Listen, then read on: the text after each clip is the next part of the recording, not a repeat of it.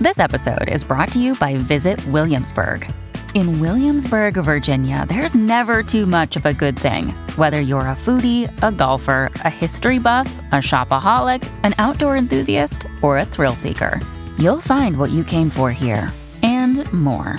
So ask yourself, what is it you want? Discover Williamsburg and plan your trip at visitwilliamsburg.com. When you need mealtime inspiration, it's worth shopping Kroger, where you'll find over 30,000 mouth-watering choices that excite your inner foodie. And no matter what tasty choice you make, you'll enjoy our everyday low prices, plus extra ways to save, like digital coupons worth over $600 each week. You can also save up to $1 off per gallon at the pump with fuel points. More savings and more inspiring flavors make shopping Kroger worth it every time. Kroger, fresh for everyone. Fuel restrictions apply. The following podcast contains audio extracted from videos on the Harry Potter Theory YouTube channel.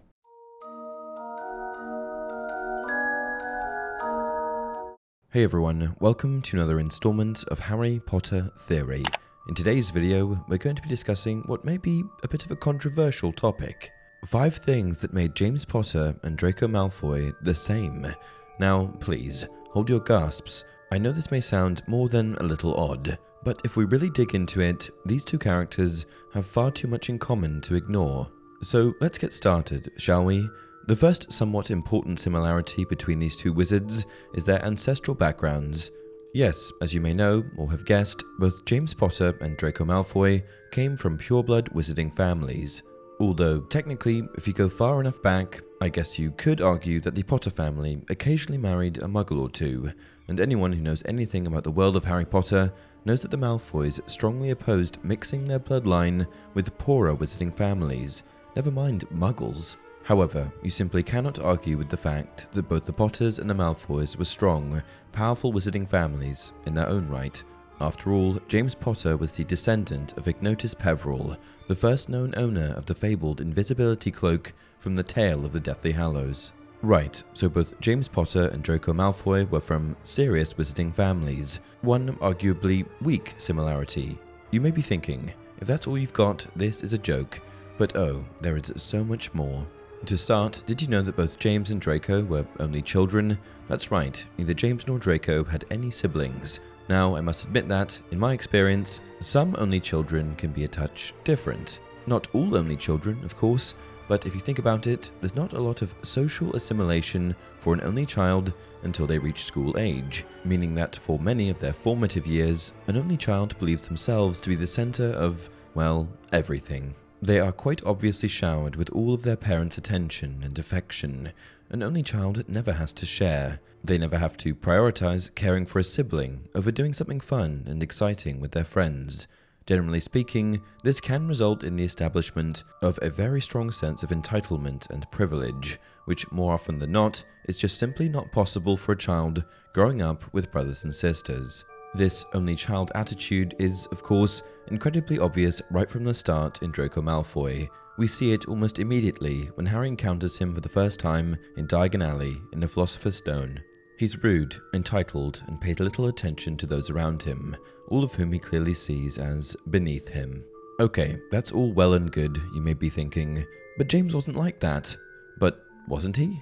While it's true that we get a very limited view into what James would have been like as a person, we do get glimpses of his behavior through both Albus Dumbledore's pensive, a magical device used to store and review memories, and Severus Snape's memories, which he takes straight from his head and gives to Harry before he dies in the Deathly Hallows. Of course, memories like this do need to be taken with a grain of salt. A memory is only as accurate as the person's perception of the event. That said, through various different scenes of the past, we tend to see, time and time again, James misbehaving. If you were to ask James's friends, they would likely just chalk this behavior up to James being mischievous in nature, but quite frankly, I think that's just an excuse for him being, in all honesty, an entitled brat. Mostly, we see a school-aged James picking on a young Snape, whom James coldly referred to as Snively. Not a very nice nickname, if you ask me. It kind of reminds me of the Potter Stinks badge that Draco so proudly wore in the Goblet of Fire, which is a perfect segue into how James and Draco are, in fact, both bullies.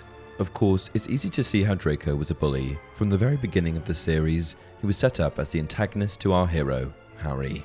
Not only was he incredibly rude to Harry the first time they meet, only to be extremely friendly to him once he discovered that Harry was the Harry Potter, but over and over again we saw him belittle wizards like Ron Weasley simply for being, as he puts it, extremely poor, and terrorize witches like Hermione Granger just for being Muggle-born. He would even go out of his way to put down multiple wizards at once, like in the Philosopher's Stone when he said to Neville, "Longbottom, if brains were gold, you'd be poorer than Weasley," and that's saying something. Obviously, quite the bully. But you may be questioning if you could really call James Potter an outright bully. Well, the future Lily Potter did. "You think you're funny," she said coldly, "but you're just an arrogant, bullying toe rag, Potter. Leave him alone." "I will if you go out with me, Evans," said James quickly. "Go on, go out with me, and I'll never lay a wand on old Snively again." Not the most flattering interaction, is it? James, although clearly the more well-liked wizard in school, at least according to those who knew him, was actually quite cruel to a much less popular Snape. Why? Because he found out that Snape had feelings for Lily Evans, James's future wife. In my opinion, this is absurd and clearly comes from a place of insecurity, as it's quite clear that Lily isn't romantically interested in Snape and just values him as a friend. After all, she's known him since she was a child, and Severus was one of the few people who understood her magic before she did. Why then would James choose to torment Snape? Well, I believe it was because he could. Seeing Severus as an easy target who was beneath him, James didn't think Snape even had the right to have feelings for the same witch as he did, not so different from a young Draco Malfoy who judged witches and wizards based purely on their family's wealth and bloodline. I mean, I think we can all agree that eventually James outgrew this terrible behavior, which is likely how he ended up with Lily in the end. But before then, he was, well, awful, and quite literally a bully. So yet another similarity between the two wizards was that they were both insecure. We've just covered some of James's insecurities, so let's take a look at a few of Draco's. Of course, they were quite different from James's for a variety of reasons. Where James was concerned about popularity and girls, Malfoy always seemed to be trying to live up to his father's expectations to be the best, worst kind of wizard.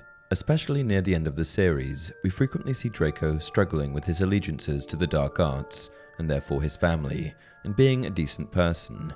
He certainly didn't seem comfortable or confident about the wizard he was expected to be. So what else did these two wizards have in common? Well, as you may recall, while at Hogwarts, both boys had what you may call crews. James was the ringleader of his group of Gryffindor friends, which was comprised of himself, Sirius Black, Remus Lupin, and Peter Pettigrew. They even named themselves the Marauders, which means one who roams from place to place, making attacks and raids in search of plunder. Definitely not the friendliest of monikers, but definitely fits the bullying antics we talked about earlier. Draco, of course, had his Slytherin-only gang. It was made up of himself, Vincent Crabbe, and Gregory Goyle, all of whom eventually became members of the Inquisitorial Squad, an exclusively Slytherin group put together by Dolores Umbridge in the Order of the Phoenix. This group was meant to maintain order among the students. However, they mostly abused their power, using it to bully students from rival houses. What's more, the very word inquisitorial is quite menacing, as it brings to mind the Inquisition, a group infamous for its horrifying acts of persecution and torture. Obviously not a very positive affiliation. So there you have it. From family status to the way they behaved, to personal qualities, those are the 5 ways in which James Potter and Draco Malfoy were the same. Were you at all surprised by these similarities? Let me know your thoughts, or if you think I missed any, in the comments below. As always, if you enjoyed the content, I'd be grateful if you liked it and subscribed to the channel. Also, happy to hear your input on this and other Harry Potter theories. Just leave those in the comments as well. Until next time, remember, happiness can be found even in the darkest of times, if one only remembers to turn on a light.